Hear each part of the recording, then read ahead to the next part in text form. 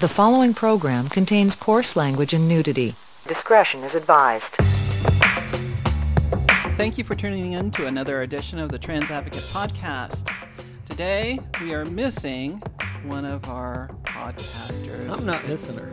Well, ooh, I'm going to tell Robin you said that. We'll see if she But we have a very special kind of person filling in for Robin, and that is Dylan Forbes.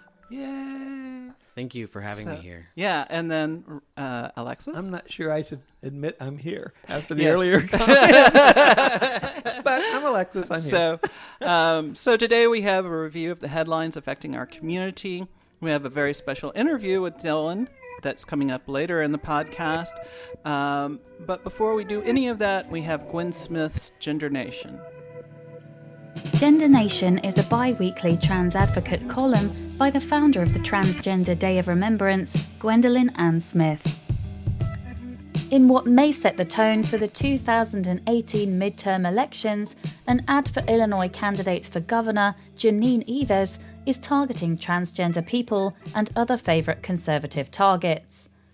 The advert named Thank You, Bruce Rauner, criticises her Democratic opponent, using people who may or may not be actors to thank Governor Rauner for his stance on hot-button issues.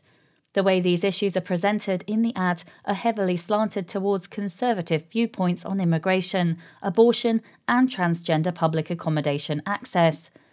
In the ad, a transgender person is represented by a stocky and deep-voiced person with facial stubble in a short red dress who says, "Thank you for legislation that lets me use the girls' bathroom."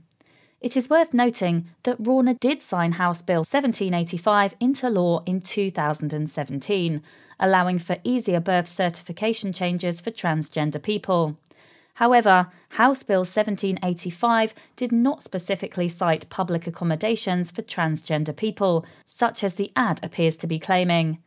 The ad then includes a woman in a pussy hat thanking him for making the state pay for her abortion, and a Caucasian in a black hoodie with his face covered with a bandana thanking the governor for opposing law enforcement and making Illinois a sanctuary state for illegal Illinois immigrant criminals. The ad also includes digs against the Chicago school system and against utility rate hikes. Both Republicans and Democrats spoke out against the advertisement, calling for it to be pulled from the airways. In a statement from Illinois Republican Party Chairman Tim Schneider, he stated, "There is no place in the Illinois Republican Party for rhetoric that attacks our fellow Illinoisans based on their race, gender, or humanity."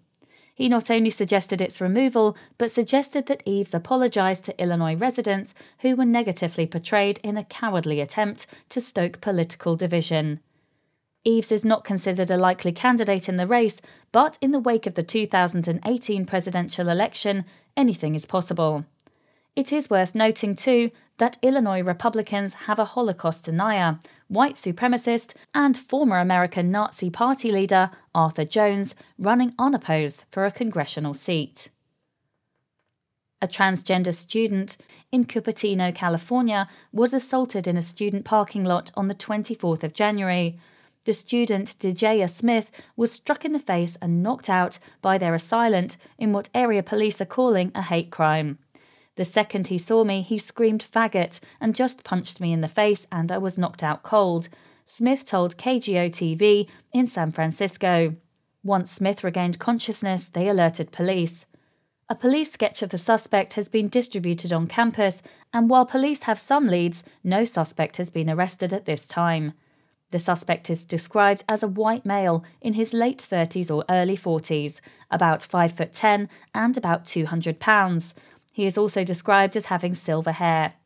This is the second attack Smith has faced. A week before the current attack, Smith was struck from behind in the same parking garage and once again was called a faggot by their assailant. They did not initially file a police report on the first attack, only telling a campus advisor. It is unclear if the same person committed both acts of violence. California hate crime laws are inclusive of gender and sexual orientation, and the state's law covers actual or perceived gender. House Bill 2164, introduced by Republicans in the Iowa House of Representatives, is the latest anti-transgender bathroom bill to be filed in the United States. This one seeks to alter the state's Civil Rights Act. Rep. Sandy Salmon, in speaking on the bill to the Des Moines Register, claims the bill is solely about protection, not discrimination. What the bill just says is that schools and businesses are allowed to take action to protect women and girls by preserving access based on biological sex. Iowa's Civil Rights Act was updated in 2007 to include language specific to gender identity and sexual orientation as a protected class. House Bill 2164 would amend these protections, stating that it would not be unfair to, regardless of transition status or phenotype, force trans people to use bathrooms assigned to them at birth. House Bill 2164 is one of a long line of so-called bathroom bills, which North Carolina's House Bill 2 being the most well-known. A similar effort failed to gain traction in Texas last year. So, hey, did y'all hear that our dear leader wants to have a military parade? No. Not my leader. Well, he says in his State of the Union address, he said that he is here to unite us all. He says a lot of things. And so I guess we are going to have tanks and bombs and people marching around saluting him in unison. I'm sort of okay with that, but you know what happens right after that? What? We have to completely rebuild Pennsylvania Avenue because they're going to destroy it. Well, yeah, and there's the millions and millions and millions and millions of dollars and the security issues and all that stuff. But it's okay It's because our money. He cut all the taxes, so apparently we're not going to have money to be able to afford that now. That's that's true. Or it'll just get piled on the debt. Oh, that thing. Yeah. that keeps growing and growing and growing. I personally don't want to be paying for a war parade for the next 30 years. There is See, an upside you're just to this. unpatriotic. That's the issue. The size of our national debt and the way it's going actually makes me feel better being old. Thanks, Alexis. Wow. I'm not going to be paying on it nearly as long as some other people. Yeah, you're telling me. Exactly. Wow. So, I wanted to remind everyone, so, the deadline has passed to register for the primaries to vote, but if you have registered, the primary is on March 6th, so be sure to vote, to go to your primaries, support the people who are going to support us, and specifically support the people who are going to support our queer youth in our schools because they can't vote, and they need us to do that for them. The runoffs are going to be May 22nd, and the registration deadline for that runoff is April 23rd. You can go to the Trans Advocate to register for the coming elections. It's right there whenever you go to the front page on the right-hand side under a couple of the assistance programs that we have. You can register right there. Did you know that, speaking of the political process, that the RNC, that's the Republican National Committee, recently decided on their winter getaway without any input? They just kind of came together and went, Was it a Trump property? I don't know, but I would be willing to bet. Yeah, worth looking into. Random guess. I had no knowledge of that. They decided that Trump's military ban is quite sound and reasonable.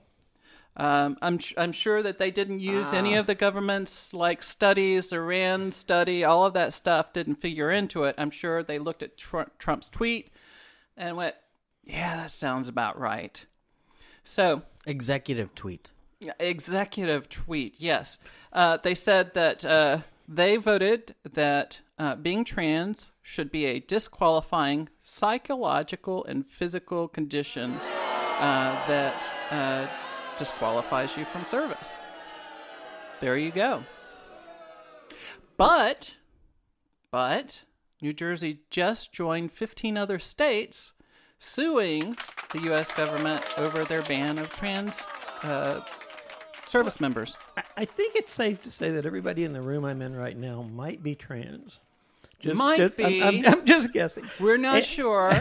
Show of hands. No, I don't want to raise hands. No, but so, does everyone else feel as strange as I do, suddenly being on the side of the Joint Chiefs and the Secretary of Defense and most of the states? This feels really weird to me. What feels really weird? I grew up Miss Liberal, Miss Progressive, Joint Chiefs hippie. were your friend, right? I had VW Bugs. I mean, total hippie. And here I am on this podcast going, no, we really need to support our troops, and we need to think about our children in our schools. And, those Republicans who are going after the FBI, they're just not very American. And I'm like, what the hell happened? So here we go. And you're supporting the FBI, the troops, the Joint Chiefs. I'll throw that back in because that's the one that keeps flooring me. Yeah. This is a really weird world we're living in. I get it, but I think it's really interesting the time that we're in because the intersectional aspects of all of our lives and personalities are coming to a head where we do want to stand with each other and we do want to fight for the rights of the people that are in the military and some of us schools. I would say some of us. Yeah. Mm-hmm. Yeah.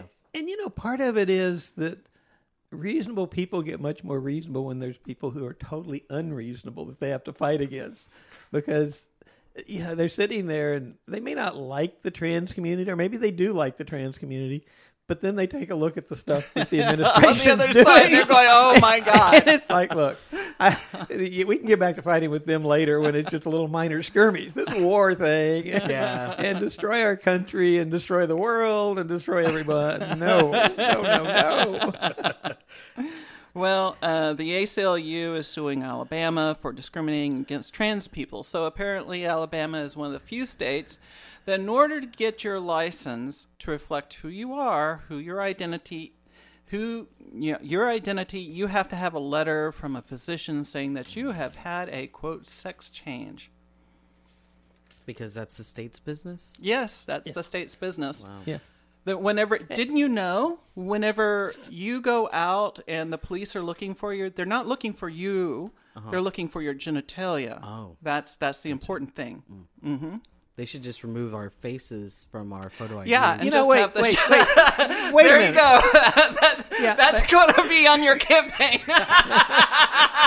But hang on a minute. So not our blood type. So in Alabama, at least, and I'm going to stick this to Alabama. I don't even want to get it into Texas. The police are looking for our genitalia, but they're going to arrest me if I show them.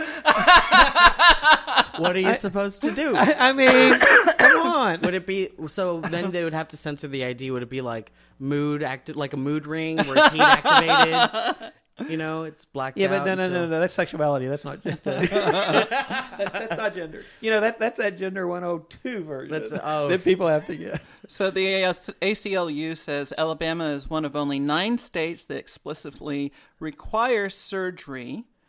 And proof of surgery, I'm not sure what that means. That goes back to your previous comment. Exactly. Before they can get their ID changed. And their lawsuit is Corbett v. Taylor. Alabama, I think it was Alabama. Just decided a little thing on marriage licenses. And maybe they'll do the same thing on this. Who knows? It was Alabama that decided that since they were being forced to issue marriage licenses to anyone who wanted them, they'd just not issue them to anyone. Oh, okay. And so you don't get a marriage license in Alabama anymore. A marriage boycott, like across the board? No, you can get married, just no license. You can't get that is the... isn't that the marriage contract that you're making? That's the proof of your contract. No. The license was just so that the government could collect money from it and really get down to it. So what they did was get rid of all of them. So maybe they're going to do that with, gender. which Hey, I'm most okay of us with would be that, fine yes. with. Yeah, I would think so. And they may not notice that this would be something that we'd all be fine with, because a lot of the people related to the marriage stuff said, we're fine with not having to get a license to get married. Wow. But, Of going course, back... they aren't going to record it then either.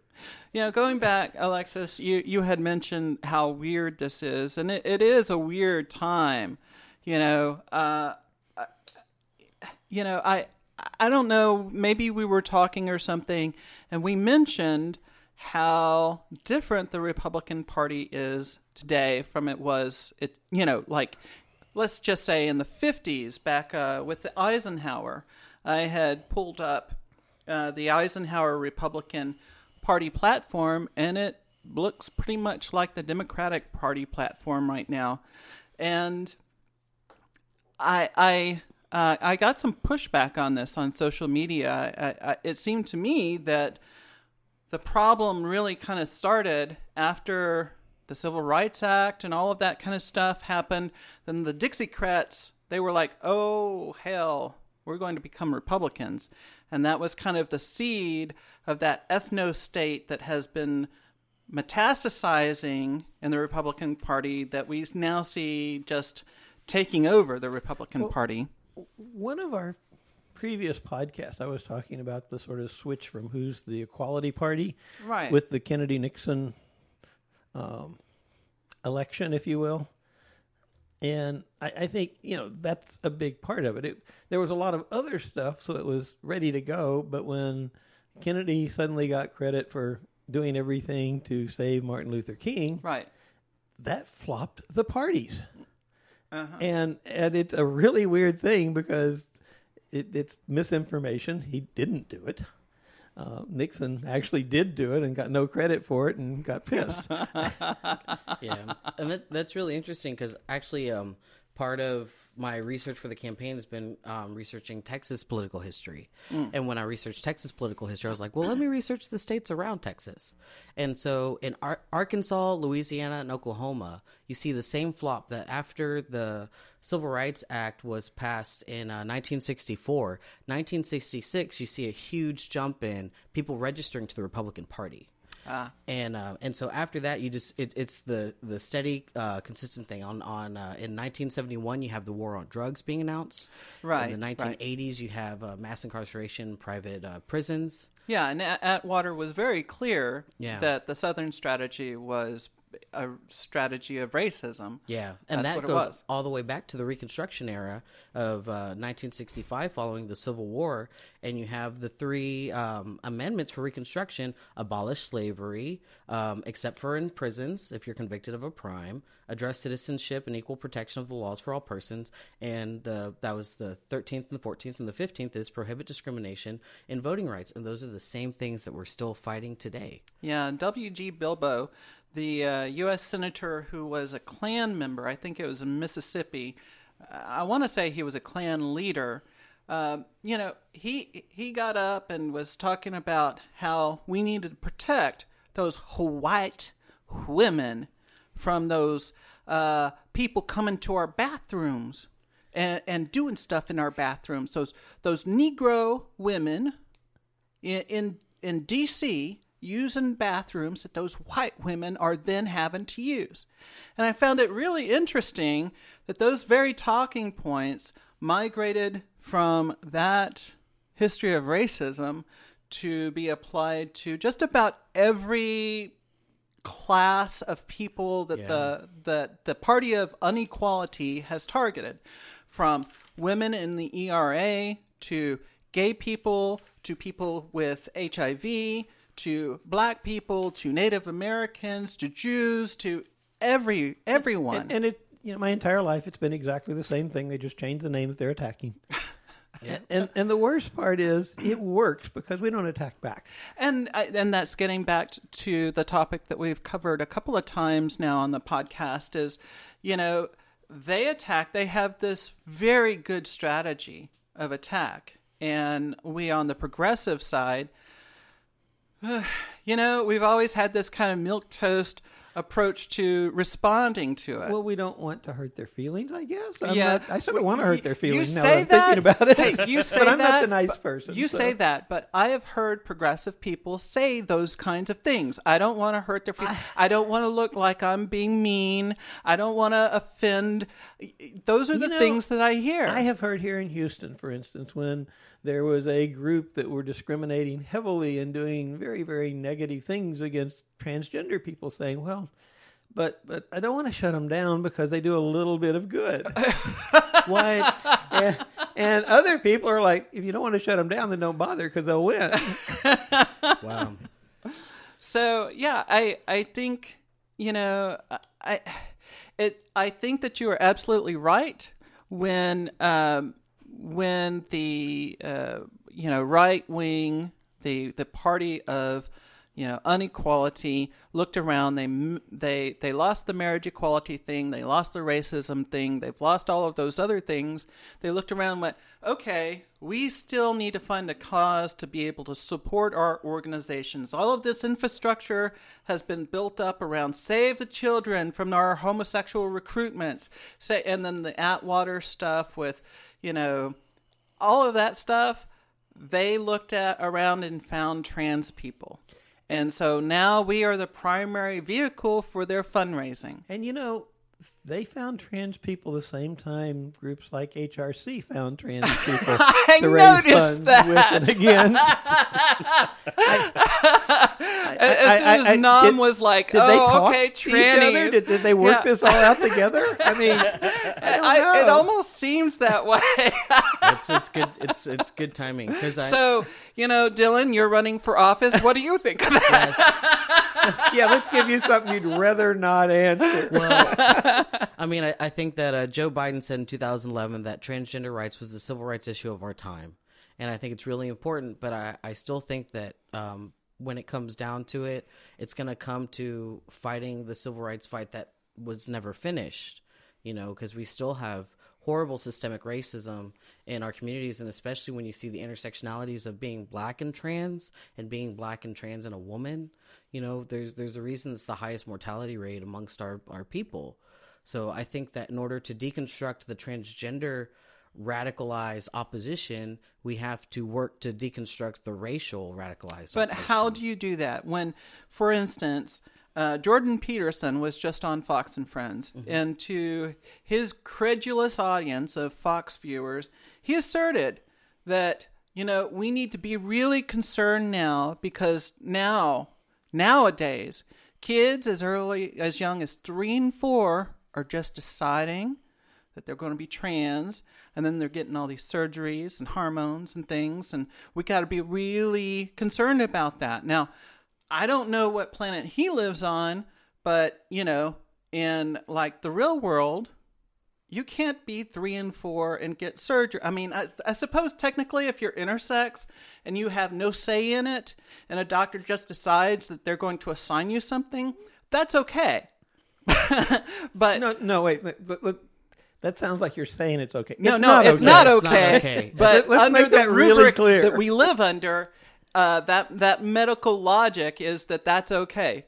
He's not screaming about that. He's screaming about this made up.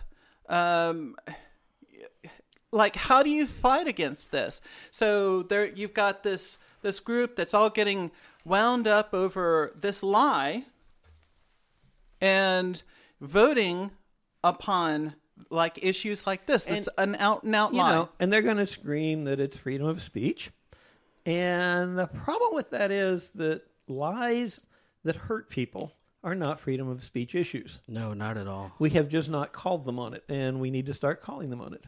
So I think that one thing that we could do is acknowledge that the intersectionalities of these fights, and that radical Reconstruction didn't fail. It was defeated by terror and violence while the North watched.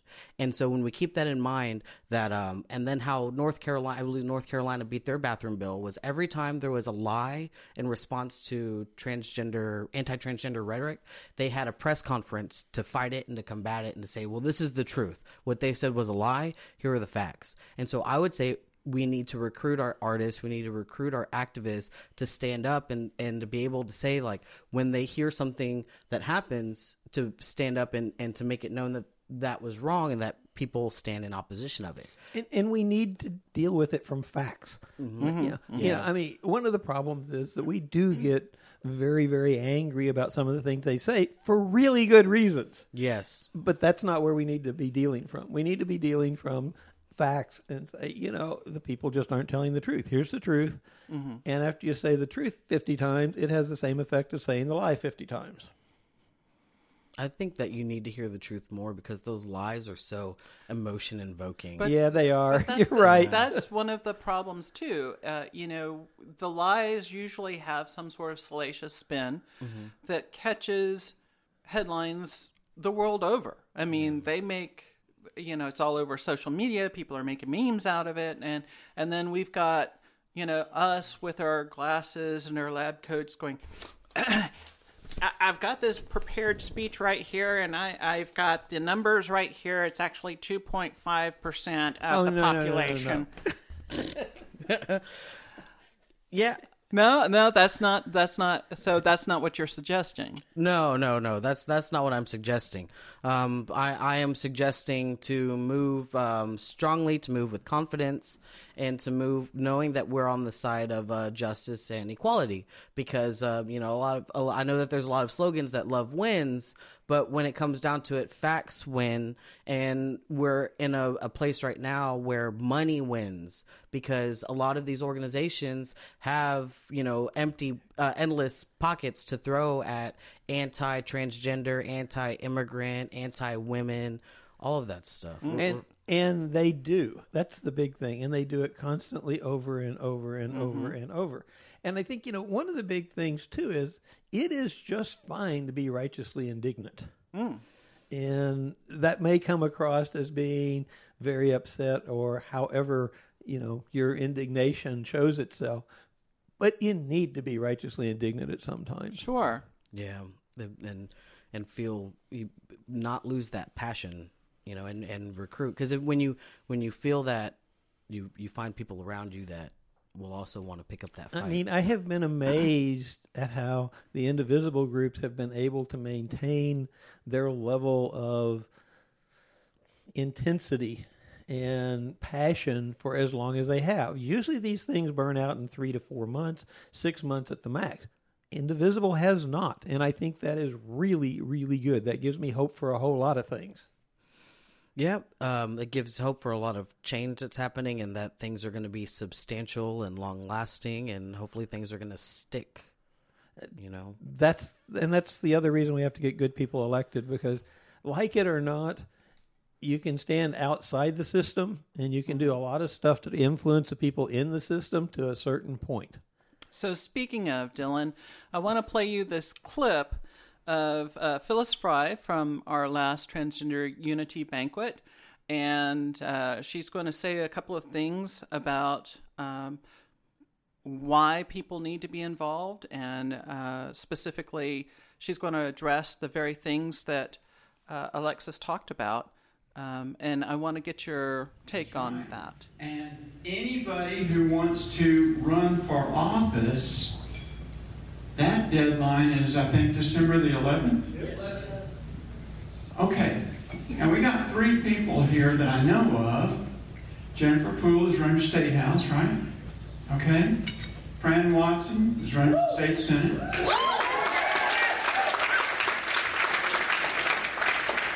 Stephen Kirkland is running for the Supreme Court.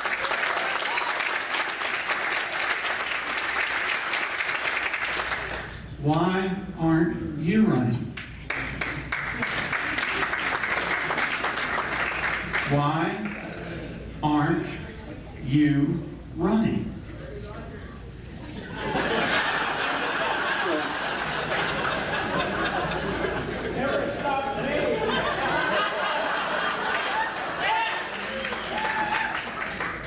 Now, I'm serious. Why aren't you running? Now, if you want to do something to help, she needs your help, and he needs your help, and she needs your help. volunteer help, monetary help, phone call help, all that other kind of help. But you know what? We need more of our people on the ballot. Okay, you're probably thinking to yourself, man, I ain't gonna win. Didn't bother me. That's right. And what happened when you ran? I found friends. Not only that, but the media wanted to know what you had to say. So that means that if you file for a House office or a Senate office, I don't care if you file as a Republican or as a Democrat, and I know there's Republicans in here because you always come up to me and with a big smile on your face, I'm Republican. And that's fine, because there's a lot of bad Republicans out there in office, and there's a lot of good Republicans, okay, who are scared to stand up for what's right. There's a lot of good ones. We gave an award to one. Thank you, sir.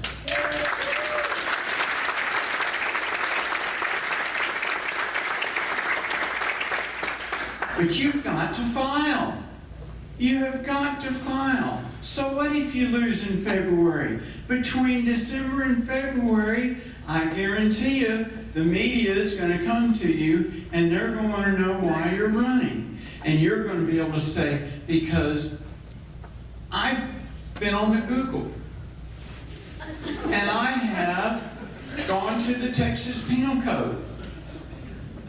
In the Google, I've gone to the Texas Penal Code. And Dan Patrick says that we've got to protect people from indecent exposure in the women's restrooms. You know what? I found that it's already against the law.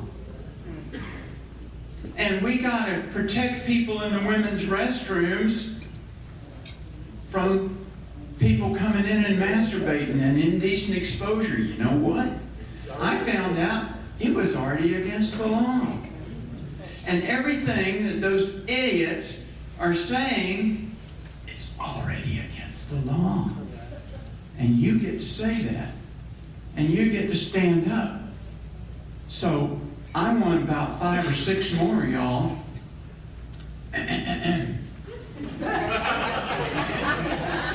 To run. I don't care if you lose in February. You've got to run. And that's about all I've got to say. So we're back. And so what did you think about Phyllis's speech? I thought it was really powerful, and it really... And you were there at the time, right? Yes, I was there with my partner. She was able to get tickets for her works table. They get them every year. With an amazing blue suit, so everybody could see exactly where you were. I saved up, and that was the last money that I had. I spent it on that blue suit. And it was actually my first suit I've ever owned. Wow. Yeah. Well, it looks snazzy on you. Thank you. But yeah, it was. She repeated the phrase, "Why aren't you running?" like 3 or 4 times, and it was just like echoing in my head. Why aren't you running? Why aren't you running? Well, had you thought about running before this? Yeah. So actually, in 2011, I joined the Plumbers Union in Houston, and I had a 10-year plan that involved turning out as a journeyman in the union, getting on the union board, running for city council, and then the end goal was to try to be mayor of Houston. That was my very, very aggressive plan.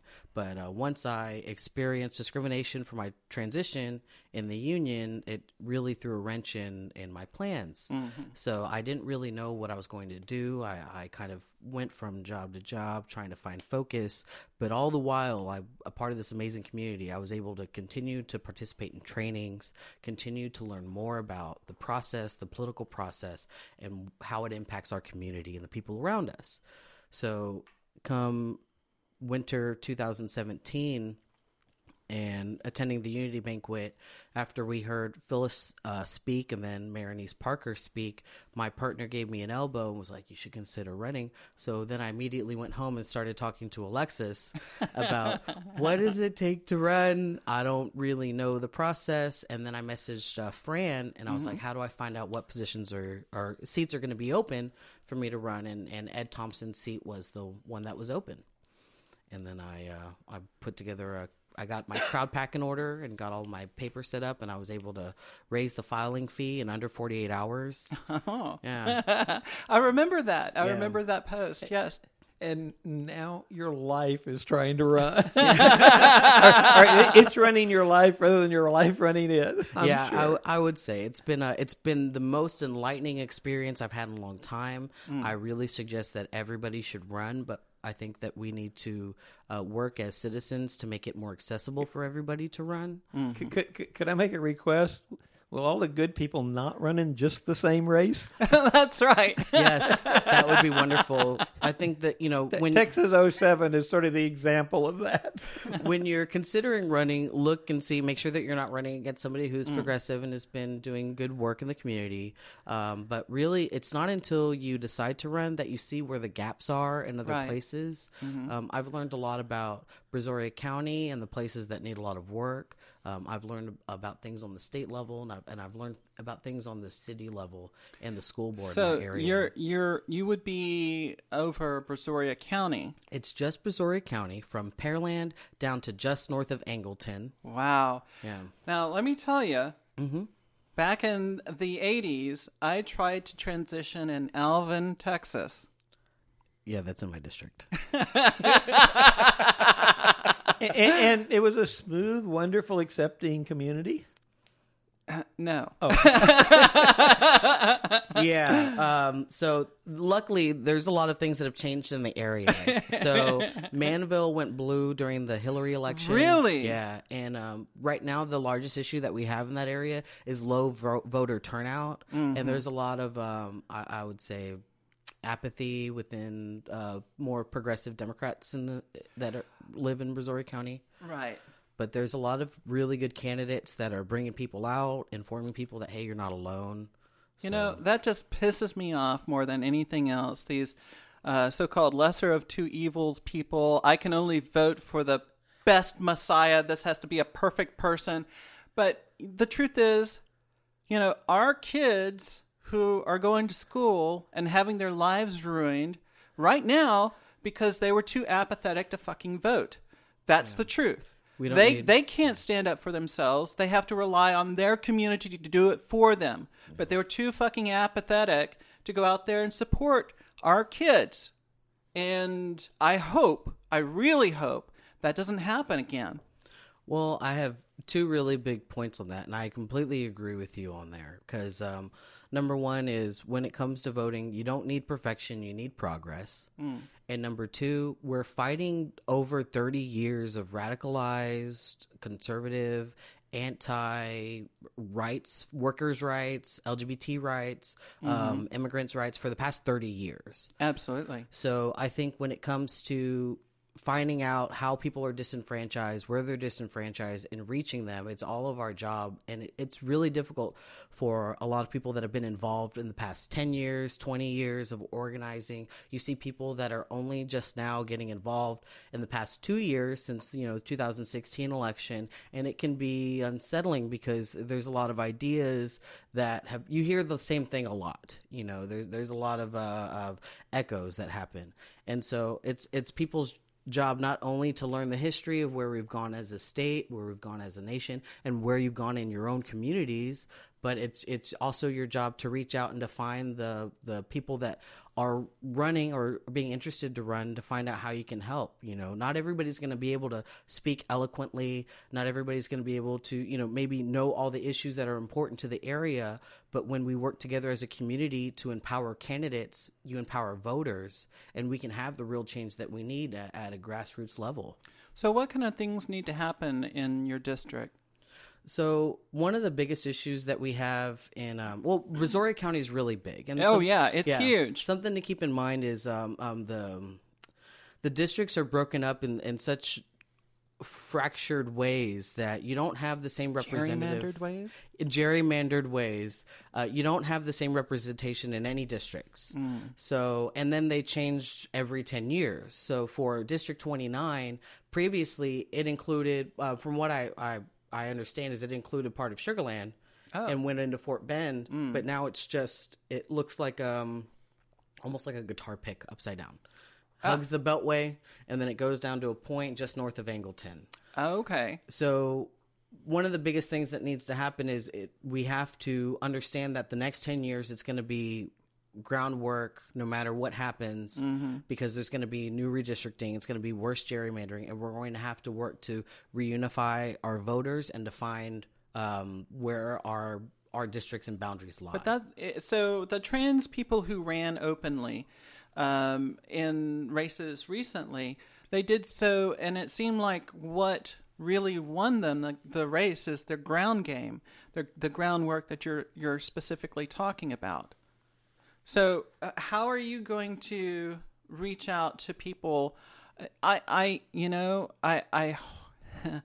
having grown up in that area, I would say that the area has changed over the last 30 years. It is not as...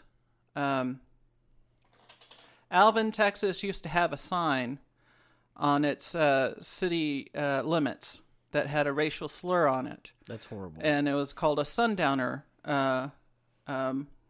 city. So that, if you happen to be of a certain race or ethnicity and you were out in public, you should expect to have problems. And what I know about that area is it's changed over the past 30 years. And I know many people who are trans and gay, and they're out and living out and fine in that area. But it is still a huge area and really diverse. Working class, working poor. It's certainly not the affluent area of Texas. You've got everything from the McMansion homes down to near hovels, where people are living in third world conditions. So, what are your thoughts about reaching out to those people? Who are your constituency? Well, my constituency is, for District 29, is primarily between 18 and 35, 45, I would say is the median age. And we also have a lot of, I would say, people that are concerned about their Social Security benefits, now and, of course, in the next 10 years. But one of the things that I would really want voters in District 29, Brazoria County, in any rural areas, the first thing that I was told when I met some of the people that ran for this position before and they lost was Brazoria County runs very dirty campaigns. So one thing that I would want voters to be critical of is the things that they hear about the people that are running against incumbents. I know that when I get through the March primary, if I'm the Democratic candidate on the general election ballot, Ed Thompson has already he raises over $180,000 every election, and that's what goes into his campaigns. And it's a small district, right? And you're looking at a lot of, like you said, a lot of poverty, a lot of disenfranchised workers that overworked, underpaid. And then you have pockets of wealth. And what you really have in that district is a lot of people that are holding on to old ideals, that they're really afraid of being let go. Pearland was founded by Polish people, and it has a rich history of a lot of different things. Now, Pearland is the place where the 17-year-old kid ran for, school board, and was elected and has vocally supported trans people, right? Yeah, that was Mike Floyd, and he's a great guy. He's going to really good places. But his father, John Floyd, was actually the last person to challenge Ed Thompson. Oh, yeah. Oh, and that was in the 2006 election, and he didn't win, obviously, because Ed Thompson is still representative.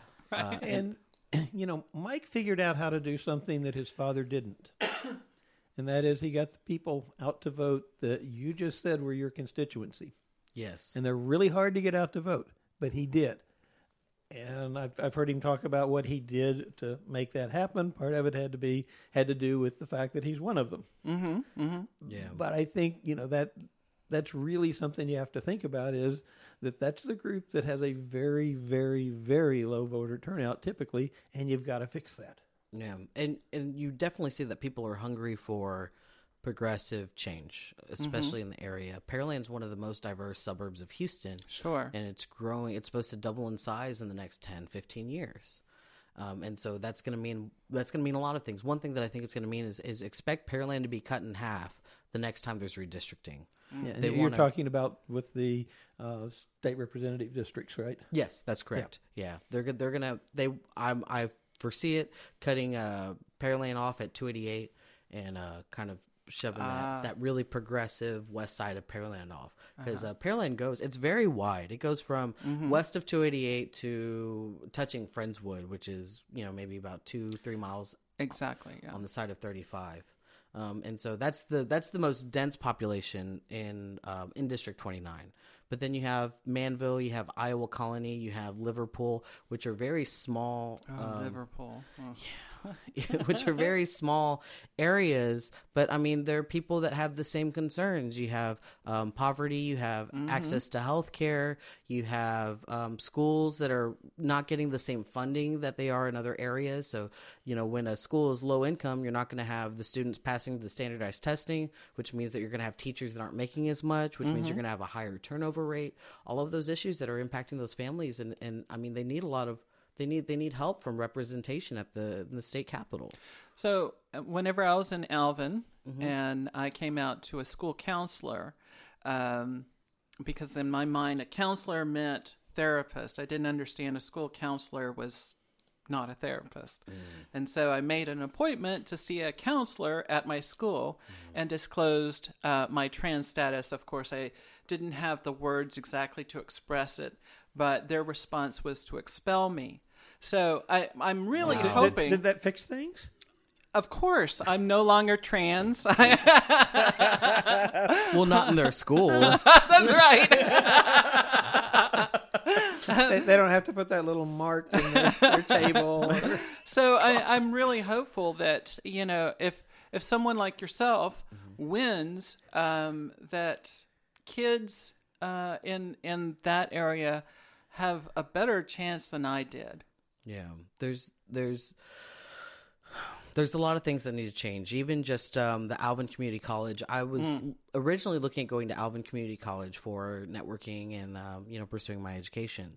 But after I just tried to send them my transcripts from another school with a different name than I currently use, I just did not like the feeling and the responses that I was getting back. So I opted to go to HCC, and I'd drive my 16 miles to HCC and drive back just to make sure that I feel safe and that I'm getting a good education. And I've known a few other people that are a part of the LGBT community to feel the same thing going to Alvin Community College. And it's not what anybody should feel. If there's people living in an area, there's LGBT people, there's trans people, there's intersex people, there are people with queer identities. And the most ironic part is it's almost right across the street from the roller derby ring in Alvin. It's right next to the Tractor Supply. Yeah. We go to that Tractor Supply to get feed and hay. Kmart. Yeah. Oh, really? I didn't know that used to be a Kmart. Wow, that makes sense. Well, they keep the chicken feed where they would have all of the, the warehouse storage. But so I mean, I've had more people reach out to me saying that they didn't know there were other people like them. They didn't know anybody else in the area was even transgender or even queer, and it's very empowering because when you see that there are other people out there that have living a similar life to you, something that's more common, you feel more empowered to be active, to want to stand up, to want to make change. Because it's not, you don't have to be transgender to want to support transgender rights. Which is a point. So I don't know how to ask this and not sound like an asshole. We can workshop it. Okay, so I've noticed that some of the trans people, or the trans people who ran, it's almost like they ran as people who are citizens who are wanting to serve their community and who are interested in listening to their constituents, and not as a trans advocate or some other advocate for some other specific community. You're talking this year. Yes. Because that's the big difference I've seen this year versus prior years. Exactly. So, how are you going to manage Because I'm sure that the press, what they'll be interested in is, oh, Dylan is a trans man, Dylan, blah, blah, blah, blah, blah, and asking you inappropriate questions and all of that stuff. How will you control the way that your campaign is perceived, at least to your constituency? Okay, but you made an assumption that some people are not experiencing. Okay. And so I want to check. Are you getting that from the press? Or are the press treating you like a candidate? No, I haven't received any Exactly. questions about my transition from the press. And, Excellent. And where it's been experienced by candidates are from the transgender press. Interesting. Wow. So having Sorta said cool, that, huh? so let me ask Yeah. you about your transition. No, I'm kidding. Happened many moons That would be the ago. transgender press. But, Yeah. but that's one of the big things that has been surprising to a lot of people. I think it's great. Basically, this year, we seem to be treating candidates as candidates. We don't really care about all the little weird, salacious comments here and there or the weird parts about it. It's like, are you a good candidate or not a good candidate? And in general, the press has been doing that too. We've seen very, very, very, very few stories that would be exactly what we would see before.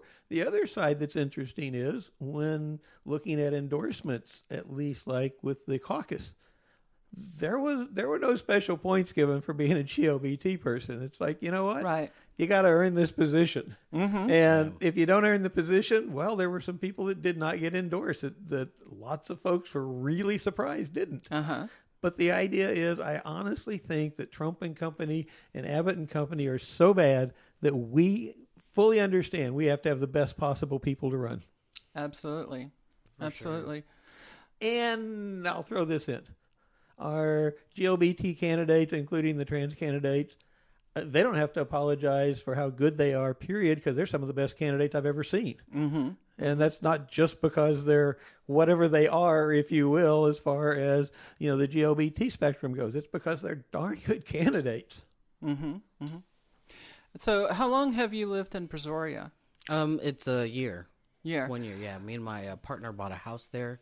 Oh, really? Okay. Okay. We wanted chickens and ducks, so You we had to know, move outside of the... yeah, I actually, turkeys? whenever, No, we had turkeys, but they didn't make it through the summer, unfortunately. yeah, whenever we lived out there, I had chickens and it was geese, chicken and geese. We actually had geese, but after Harvey, a bobcat came onto our property and, you know, kind of took our geese. Oh no! Yeah, it was scary, to say the least. I had never I was going to get feed from the truck that we'd got the day before, and I was walking back to the chicken coop, and everything was really quiet, and I had my little wheelbarrow, and I didn't see anybody walking around. I mean the ducks or the chickens. Right. And we had these geese that were large enough. I had to hug them like a full backpack when I was carrying them. So they were big. We were expecting eggs any week now. And when I went back there, all the other birds were in the coop, and then, you know, they were on the ground, and they had been done, and it was an hour from when I was let them out in the morning to feed them, to go to the truck, get the feed, unload everything, and then went back. So we went and got a hunting camera. We didn't know it did it. I was like, I can understand why people believe in the chupacabra. Because, you know, this Well, our obviously issue wasn't a raccoon. was coyotes. Oh yeah, we hear them. We haven't seen them. Yeah. You know, knock on wood. It's weird to have this conversation sitting here in Houston. Oh yeah, chickens, ducks, and coyotes, and Bobcats. Yeah. And they could be right here, too. yeah, that's true. That's Yeah. true. No, it's very, very true. Yeah, geese aren't defenseless either, so... Oh, No, yeah. they were our they can fierce be protectors. Yeah. pretty shitty little creatures. Literally. They were the pigs. They were the pigs of the bird world. That's what I used to say. They were so messy. Yeah, growing up, we had watch ducks and watch geese. Yes. Forget the watch dog stuff. So, okay, so one issue that I know this sounds kind of weird, Is this kind of another one left of these field. trans press things? No, whenever I lived in that area, in the Brazoria County area, one of the big issues affecting my daily life was water quality. The smell, the taste of it, the color of it. I could run a bath and it's brown water that smells like rotten eggs. Those are things that I never heard any politician talk about, and it seems to affect everyone there. That's fracking country. That's, oil and gas. That's, everyone lives in an old oil field. That's what most of that country was. So those are, it would be nice to see a progressive voice that is willing to talk to the people, to represent their concerns, like their real concerns, and cut through some of this kind of... It seems like our culture has trained everyone to be a pundit nowadays, and to pick a side and be a pundit for your side. To kind of move past that and actually talk to people about the issues that are affecting them. And again, that just seems to be one of the strategies that worked really well for people like Danica. So on the water in Brazoria County, we have city water through Pearland. Mm-hmm. Our neighbors, one house over, have well water. Oh, yeah. Through and the company that maintains it's called Aqua. Mm-hmm. Now, I've asked our neighbors who live on our block how they feel their water is and the quality of it, and they're all dissatisfied with it. Mm-hmm. Their water is constantly, they have to go into water boil maybe about once every 3 months. Mm-hmm. We had that big freeze, all their pipes weren't working, and they had a bust in the main for the system, because it all works off a well, and they have retention tanks on their properties, but it's all being funneled from another area. Yes. So I think that, first of all, I'll say I think that clean water is a human right. Mm-hmm. Where we live in one of the most, especially Texas in itself, the economy that we have, there's no reason for people to not have clean water and not have access to clean water. But when it comes down to it, is we need an audit of these companies that are, buying the municipals from other companies. Most of this happened in the 70s and the 80s when Texas had its big lull in industry. Really? Yeah, and I didn't know that. They haven't been maintaining them properly. So when we look at why we are having these problems and the people that are not correcting them, because ultimately you have slumlords, but for the quality of water, they repair when they need to have repair. They're not doing anything preventative wise. We can start taking care of the issues and taking care of the people that have these problems. But on the reaching across the aisle and finding nonpartisan laws and issues, I look at it this way currently in Texas. If you have 52 cards in a deck, I would say that, the Republican Party has 50 cards and the Democratic Party has 2. And so I'm all for finding nonpartisan issues and reaching across the aisle that are going to help all of our constituents. But when it comes to larger issues, we can't afford to compromise too much, because we're going to lose it all, especially with this new redistricting. If we don't have people that are aggressive, know the issues, and willing to fight hard for them, knowing that this is coming up to be the last stand. Well, I think that's one issue that seems to be paramount for, at least, certainly, I see it all over the place, but certainly younger folks, is like the Democratic spine is made out of Jell-O, it seems like, a lot. And, for instance, this last shutdown. So, we're going to stand up to them, I guess, whatever their messaging was on the whole shutdown thing. We're going to do it, and we're not going to, okay, we budged.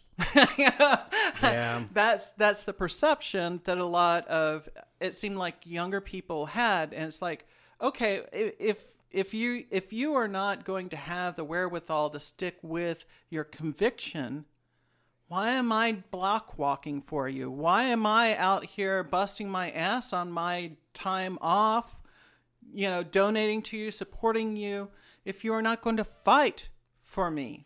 Well, one of the things you have to be a little bit careful about, and that is that if you set your absolutely will never back down point at a point that cannot be reached, so that it is too high and it's unrealistic, you're in trouble because you won't get there. My that's back true. down, like never going to back down, is like, okay, you want to wipe me out of existence. That's a problem. I'm not going to compromise on that. Yeah, no. Well, but in a lot of cases, it's what you don't back down from with that. Shutting the government down, there's all sorts of pluses and minuses, and the real question there is who can spin it better. I got news for you: the Democrats just don't know how to spin things. Part of it is they don't want to lie. They will lie, and they do lie, but it's not their normal everyday. They can't come close to the Trump administration. No. I mean, these folks. There's a are reason just why they don't really, want really him to strong sit down in that front of area. the special counsel. So one thing on the federal level that I've really enjoyed seeing is Sheila Jackson Lee's campaign has a lot of transparency, because when there's an issue, she'll live stream from her office about what's going on. She'll tweet with about what's actually happening. And so I think when people hear firsthand what's happening while it's happening, you feel a little bit more empowered, like, oh, okay, I need to go an extra step. I need to call. I need to show up. I need this to happen because I need to react, because if I don't, we're going to get walked on. And I think that's true. I think she has figured out that is a really, really good thing, which is really nice for a politician to figure out. Yes. Is that transparency is your friend. And it is if you're trying to do what you say you're going to do. Well, If and you're the trying problem- to hide things, really not your friend. Yeah, transparency is not your friend if you're trying to hide things. And you know, those 40 people out there that are live streaming what you're doing, you might as well just tell the truth, be upfront, and do it yourself, because it's going to be live streamed these days. Oh, yeah, for sure. So, okay, so you have, what are you doing for the primary? For the primary? Yeah, how are you, what are you doing to prepare for that? So it's be available, showing up to events, getting to know the constituents in the area. One of the, I would say, strongest things I've had in my favor was when we had a candidate forum.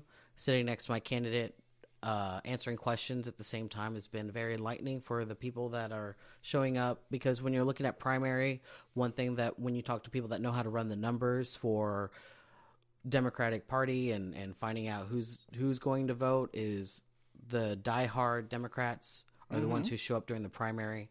Yes. And those are the ones that you're wanting to reach and to talk to. And I've been fortunate to have a wonderful response from the community. And so you've been screening with organizations? Yes. Can you tell me about that process? So, yeah.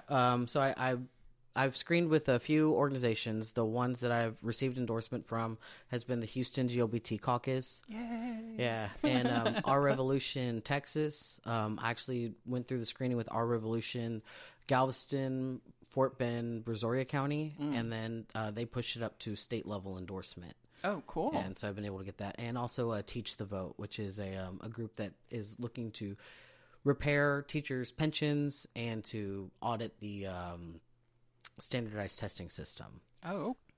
Let's say, wonder of wonders, here in Texas, you are the Democratic nominee. Hang on. That's not going to be a wonder of wonders. No. So people listen to us outside of Texas. No wonder of wonders. Yeah. Going to be the I Democratic guarantee nominee you, unless there's a total upset. people who do not live in Texas, they'll be like, holy shit. What? Look, we just don't tell them about the good things that happen What? in Texas. We don't want them rushing People are over still here. surprised that Anise Parker was ever mayor. I mean, that's like everybody's still scratching their head over that one. Isn't They're like, it still what? a secret? Yeah. Oh, yeah. That's we're not supposed to talk about that. Well, and also when you're outside of Texas, you're seeing a lot of what I like to call the Texodus, and that's progressives and liberals leaving the state. And we have a lot with that. We have a lot of other people coming into the state, and I think that the radical conservative opponents are expecting a lot of people to come that just believe their agenda. Well, so I know the perception of Texas, the perception of even Houston. Houston is definitely a blue area. But even Houston is this, it's the good old boys. The rodeo. All of that kind of stuff.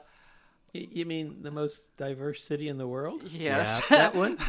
In the most diverse county in the world? That Houston? Yep. That Houston. Houston. Yeah, that Okay, Houston. just checking. Yeah. Well, I mean, so most people don't understand that Trump carried the state with like 5% of the registered vote.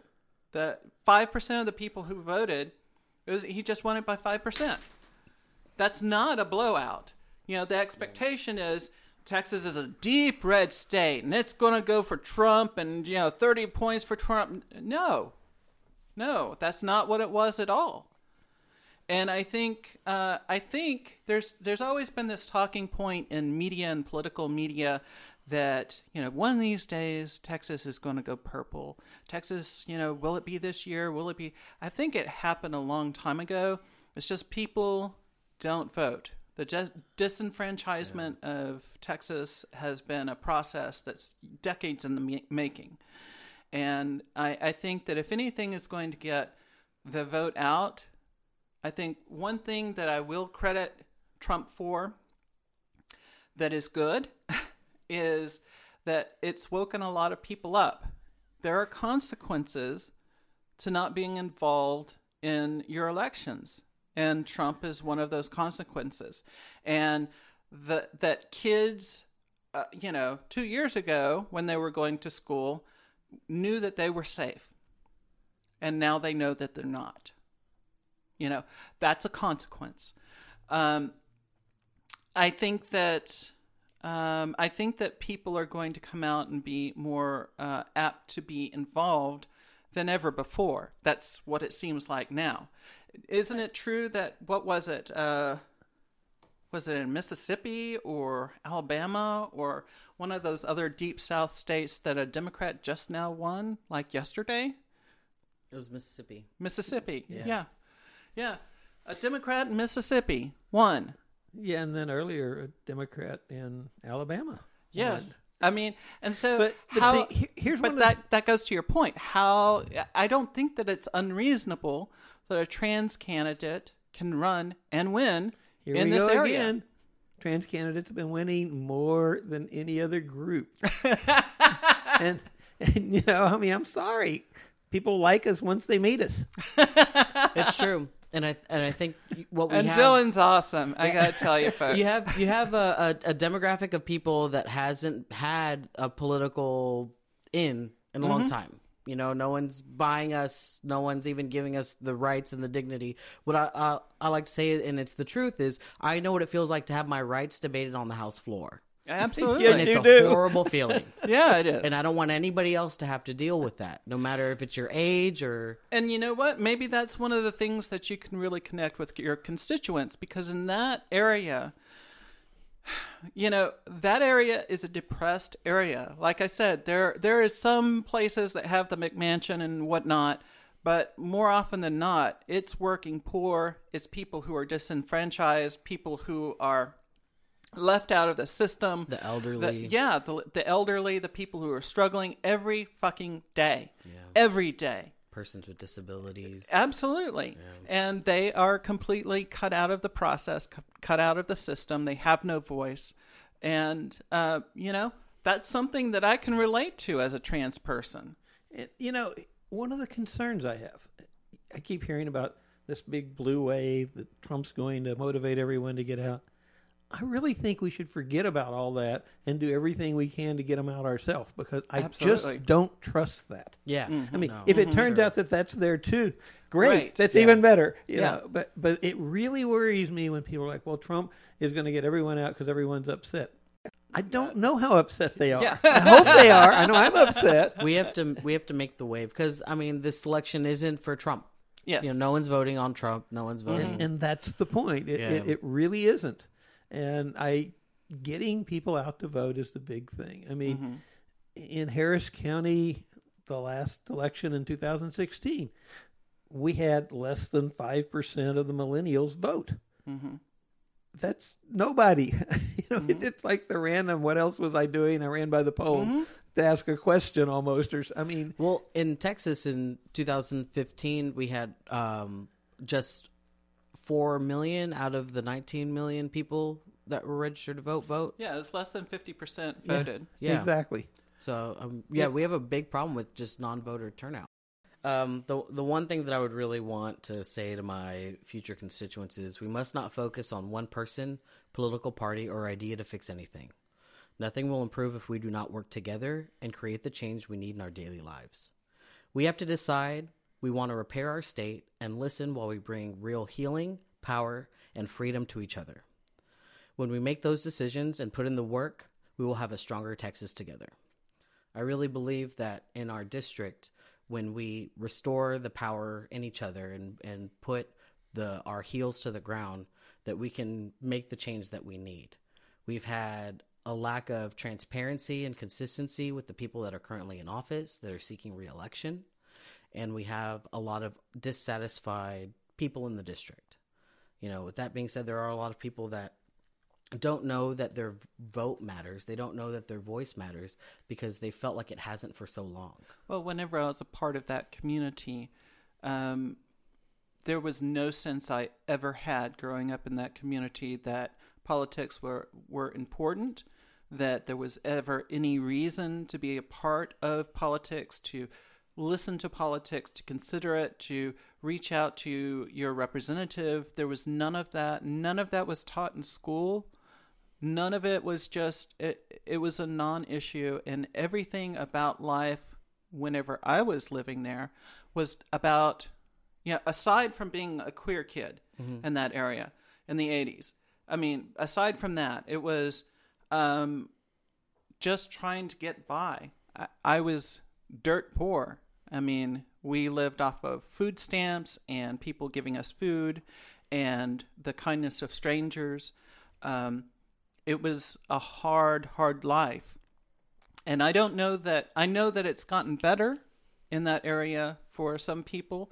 But I know whenever I drive through there on my Harley, just kind of riding the back roads out there, that there are a lot of people living the way that I used to live. And I see it out there and I recognize it.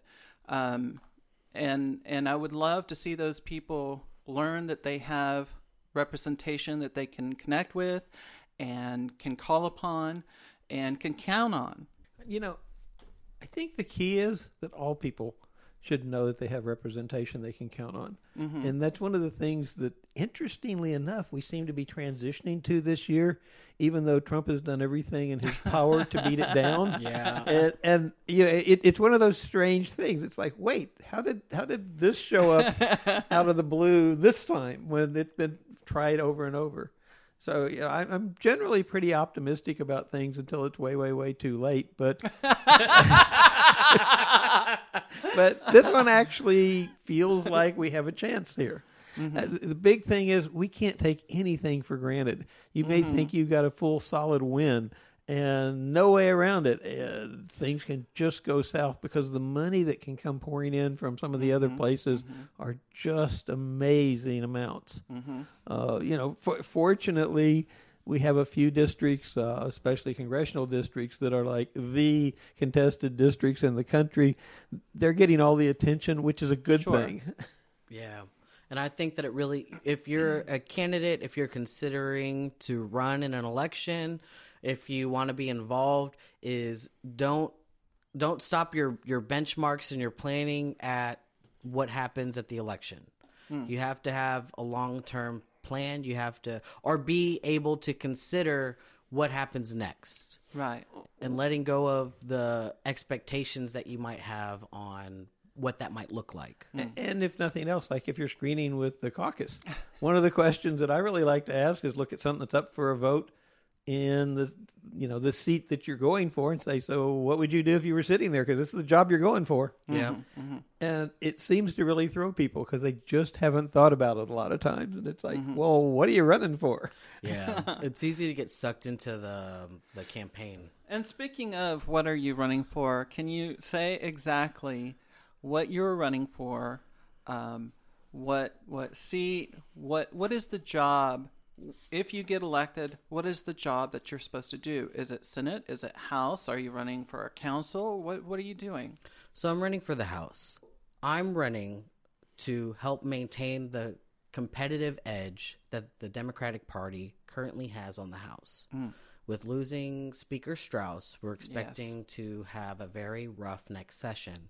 And I understand how important it is because of redistricting, let alone all of the other anti-trans, anti-immigration, anti-women bills that we know are just going to come up because we're in Texas. And just to put a point on this, Speaker Strauss is a Republican. That's correct. Who was just censured by the Republicans for not getting on board with the bathroom bullshit. That's correct. And there's a few other Republicans who were moderate Republicans, which is, I would say, Texas true Republicans, Faircloth and Sarah Davis, who are Republicans, moderate, who have been, Abbott has endorsed their opponents.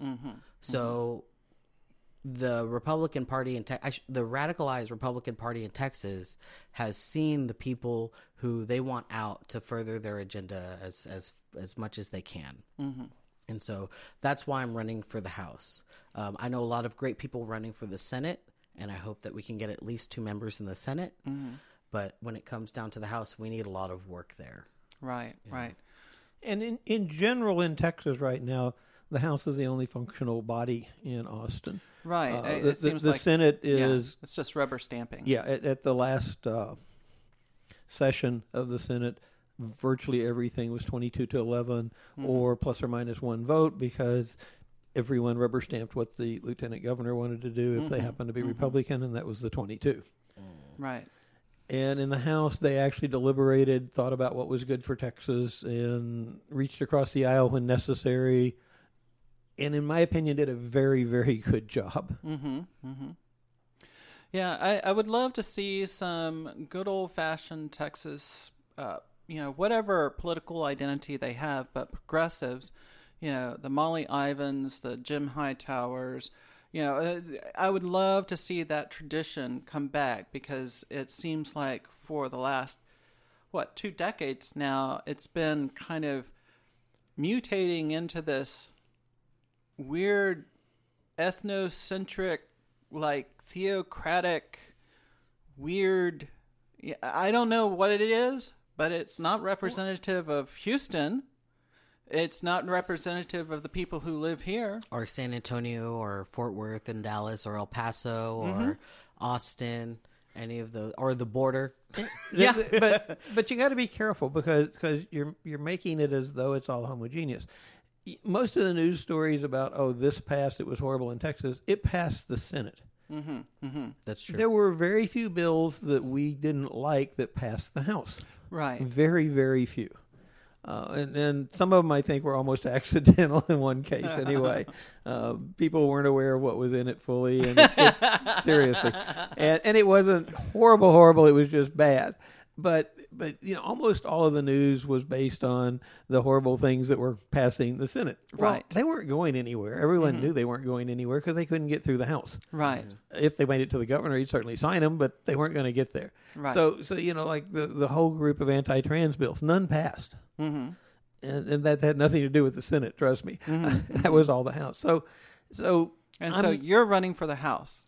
Yes, I'm running, and I want to help keep that competitive edge on it. Exactly. And that's what we need to make sure happens. Now, it would be really nice if we got enough people swapped into the Senate to where it also started to actually work. That would be something else, wouldn't it? Yes, it would. And the other way around is to get a good candidate running against Abbott for governor and have them win. Yeah, that would be wonderful. Okay, so it sounds like your message is that you want to maintain the competitive edge in the House, and that you're looking to engage the constituency and be transparent in a way that's not been available to your constituency. So what kind of support are you looking for? So right now I'm looking for people that are willing to share and talk about the election that's going on and to educate and help educate the people around them about what's happening. During the primary, I think that the fight comes down to what happens next. Because it's not it's not the primary. The primary is not the goal. Even when it comes down to it, the office isn't the goal. The office is a tool in order to get the change and the progress that we need to repair our state so we can prepare it for the future. And so what I'm looking for right now is just that, is people that are willing to recruit, talk about the message of the people that they want to see in office, and to help get people to the polls. That's what we need. We need people getting to the polls. Dragging them out 2 by 2, 3 by 3. So, okay. Well, thank you so much for coming up and for being on the podcast today. Thank you. Robin, we miss you. I hope you're having fun doing whatever it is that you're doing, off on vacation, not being here. That's fine. But I'm suspicious because she's available for dinner in just a little while. So I shouldn't have said that, right? That sort of tells too much. So, A little bit. Yeah. Good luck. Thank you. And I'm looking forward to seeing how things turn out for you. And man, I'm hoping that any progressive who is working at whatever color they're flying under, whether it's green or Republican or Democrat, whatever, if they're progressive, I wish them well.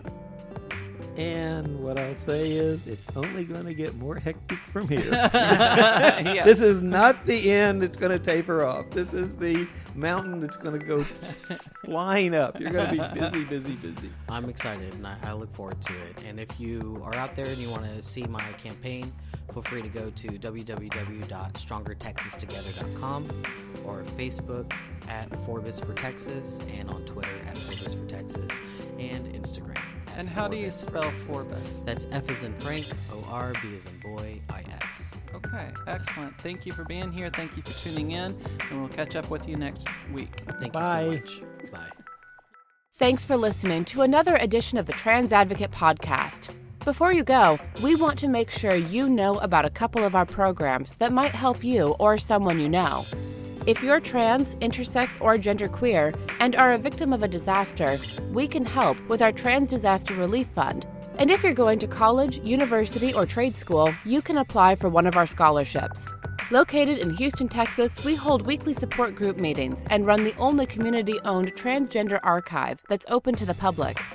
Also, please keep in mind that our 2018 Houston Transgender Unity Banquet will be held Saturday, September 15th, 2018. If you'd like to learn more about any of this, just go to transadvocate.com. We are a project of the Transgender Foundation of America, a 501c3 nonprofit organization. Your support makes what we do possible.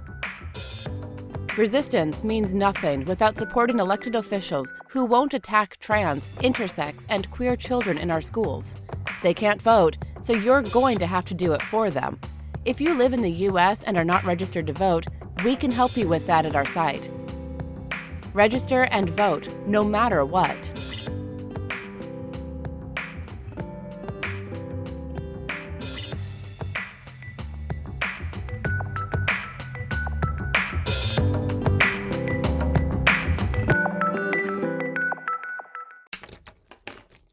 The Trans Advocate podcast was produced by Kristen Williams.